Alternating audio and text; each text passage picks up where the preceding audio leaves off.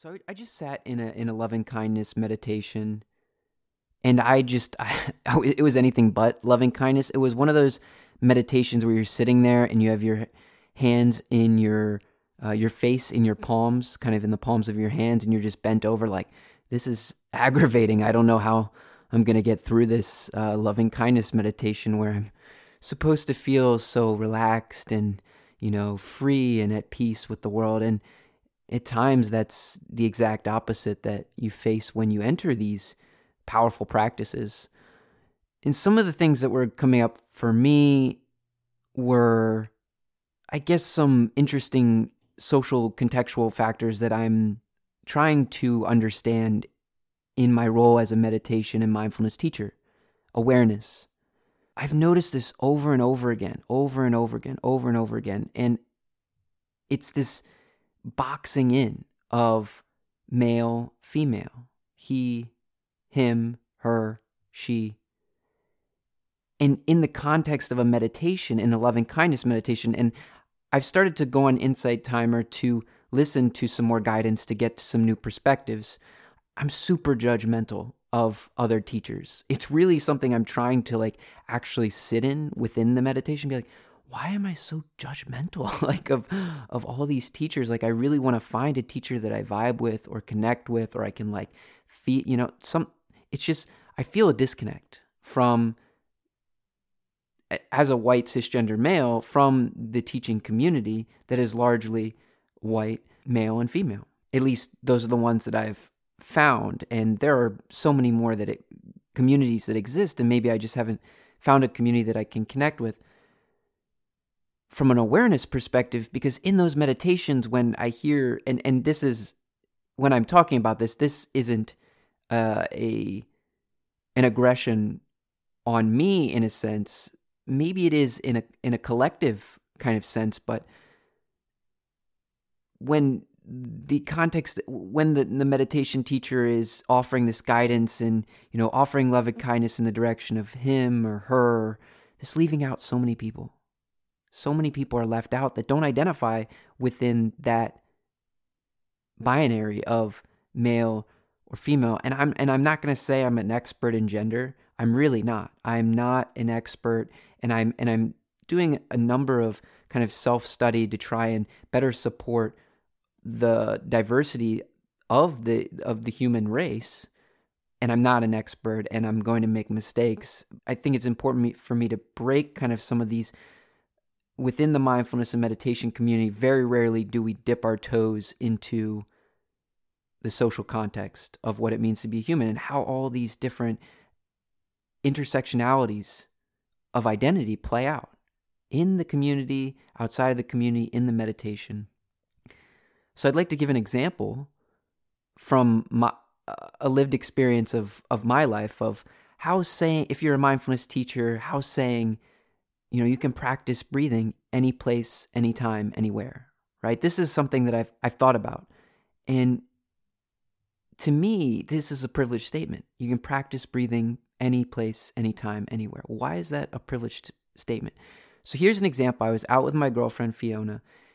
We went to a place in DC where they were serving some form of, I apologize in this moment, I can't really remember what it was, but it was a soup dish with a lot of vegetables, and it had spices. And I have some of these challenges, and I haven't had many of these recently, but a couple of years ago, this example's from a couple of years ago, it was a tight space. There were a lot of people packed in really close. I could just put out my shoulder right and bump the person sitting next to me. So there's some anxiety about this room. It's loud, it's crowded, there's noises, there's a lot of people, and I'm with Fiona, she's right across from me, and I'm exploring this new dish. Now I have this fear, this thought, and I see this sometimes, but I don't often see it as much anymore of, what if something in this bowl I'm allergic to? And then I eat it, and then I go into anaphylactic shock where my throat starts to close up and I can no longer breathe. It's a terrifying thought to have, right? Mindfulness has helped me identify those thoughts as irrational and kind of feel the experience of the emotion and, okay, letting it through. But in that moment, I was feeling some panic. I was feeling some anxiety rising in my chest, that kind of nervousness. You're looking around, you start moving your body a little bit, kind of like looking for an exit, right? And I was like, okay, Fiona, and this was one of my techniques that I have. I'm just going to go to the bathroom and take some deep breaths. So I walked up and I went to the bathroom, and I immediately looked at the bathroom, and I saw male and female. And in that moment, I saw that what if I didn't identify as a male, and there was no bathroom for me to go into that I felt comfortable and safe in to calm down and deep breathe, right? In that moment, breathing and saying, hey, mindfulness, you can practice it any place, anytime, anywhere. It was a privilege for me to be able to go into the bathroom that was identified as male. I didn't even have to think about it. It just was there. It's normalized within our society. Another example that I think, so that's one focused on gender. Another example, maybe on race, would be, let's say I was driving, right? I was driving my car. I'm a white male. It's unlikely, because of the statistics and how racial profiling works, that if I pulled over to the side of the road because I was having anxiety, which has happened to me when I've been driving before, I've become overwhelmed and I've had to I haven't actually had to pull over. I've just been driving and had taken some deep breaths. But imagine if I would have had to pull over to the side of the road, right? And I would calm down, take some deep breaths. It's unlikely that a cop might pull over next to me if they see me, because of the color of my skin. If I was a different ethnicity, if my skin color was different than being white, or perceived as white, then it's likely that, and this is how, there's plenty of statistical data to back this up, that people of color are pulled over and interrogated and interviewed and deemed as suspects or suspicious, or there's something going on here, right? There's something wrong. There's a criminal component to it. So in that moment, if I wasn't white, right, and I was pulled over to the side of the road to practice paced breathing, that cop may pull over, interrogate me, and it's quite possible that a life could be lost simply because I was pulling over, or a person of color was pulling over to take some deep breaths. Language is so important within the mindfulness and meditation community, and it's not something that we, I'm in a number of communities right now which are majority white, and we don't talk about that much. I will say that in one of our groups, I noticed this within one of our conversations around, we were giving, one of the mentors was giving, one of the other students was giving a talk, and in the example they used he. And so I couldn't even listen to their talk, because the whole time I was like, should I say something? Should I say something? Should I point this out? This is an interesting moment from a learning perspective, but it's also, think about the collective harm that this, of patriarchy and he and him and male-dominated society. What if in this moment I could just say, and so I did call attention to it. It took me so long to break out of that pattern of neutrality that I couldn't even listen to the person. And so language is so powerful. So I would really encourage anyone listening to this to really bring, if you have a mindfulness practice, if you're interested in a mindfulness practice, awareness extends to the way that you move about and communicate with the world around you. So what vocabulary are you using on a day-to-day basis? And it will show you so much about who you are and who you've been conditioned to be. And what is your conditioning? I mean, I'll say, oh man, or I'll include all of these men and male phrases, and I'm actively uprooting those and disentangling them, because they are on a very small level contributing to this system of male dominance in this global world. So language.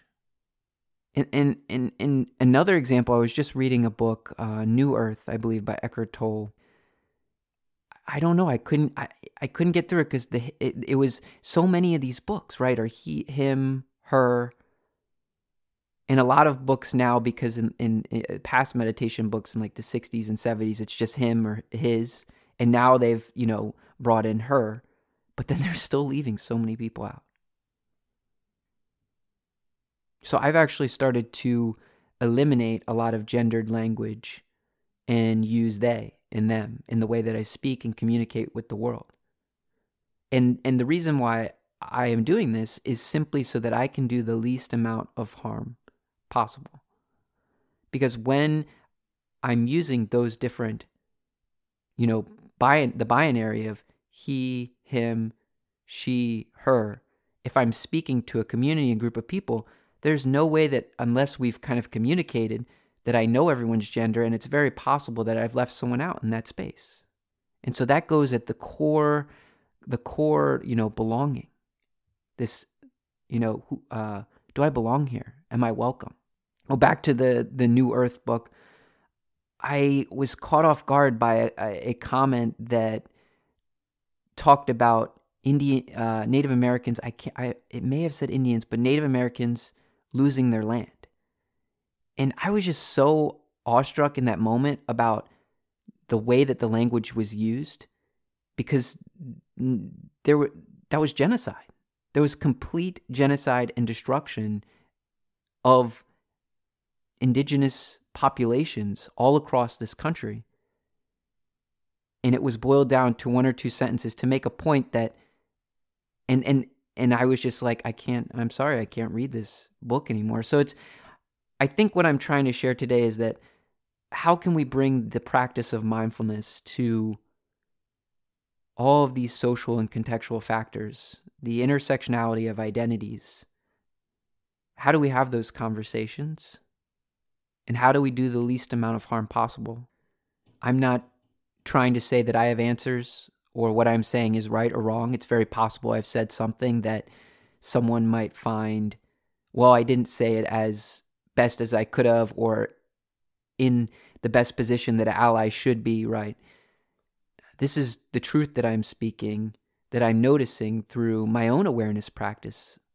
For example, when you start to sit and you commit to a daily practice, you will see your racist ideas. You will see them. Why would I want to sit within and see how I am a racist or a sexist or a homophobe? And why do I want to actually see that? And are there teachers out there that are actively saying this is how you work with those challenges when they come up? Because I see them all the time. And does that mean I'm a good person or a bad person? If I'm aware or if I'm not aware, mostly unconscious, these thought patterns run my life, our lives, our entire world. So if you're listening and remembering that I'm speaking from a very white, privileged background and perspective, when I see these racist ideas that are prompted by, stimuli in the outside environment, starting to do some research on the foundations of why these ideas exist. So one of the books that I've been reading is Stamped from the Beginning. And so understanding the history of all of these ideas goes back hundreds of years. And they're perpetuated over and over again because we aren't sitting and disentangling them. One of the ways that I work with them, because I haven't seen many teachers, at least white teachers, talk about this. And so here I am, I see the racist idea. That's what I'll say in my mind. That's a racist idea. Or I see you, I'm aware of you, and there's probably so many that go under the line, right, that I don't see. But the ones that I do catch, I'm thankful that I've caught them. And then I may actively offer loving kindness after I've described and become aware that they're here. Okay, may this person, may this being, may this, and then loving kindness in the direction of those that thought pattern is oppressing. So these are just some thoughts that have been piling up over the weeks that I may have not really shared, that have been a part of this journey of evolving minds, and that I'm working with every day. So I actually sent a message to that person on Insight Timer saying, hey, it was a weird system, right? Like, how do you share this information about the social context in in the sphere of like how many stars you give someone. So out of 5 stars, I gave them 2 stars. It just feels odd. It just feels kind of odd. And I just shared a little bit about, hey, like also this idea of in the meditation of the person proposing safety and security without talking about trauma or that you might not feel safe or secure while you're sitting. And I don't know. I guess I didn't connect with that teacher is what I'm trying to say. So I feel like I jumped around in this conversation a little bit. I wanted to get some of my ideas out there. And now I might pause for a moment and take a deep breath in.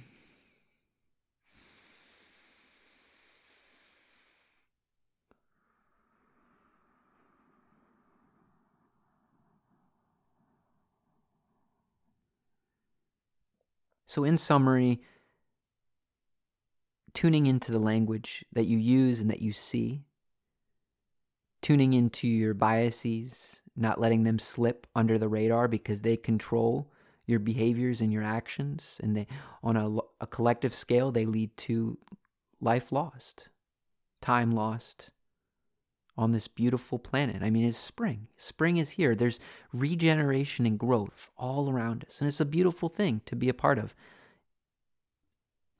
Just to share some brief updates about Evolving Minds, beyond working with my own conditioning, we had our first volunteer event, and it was virtual, and it was an interesting experience where we got people to come on. It was called a social media-thon, and we all came together, about 8 to 10 of us.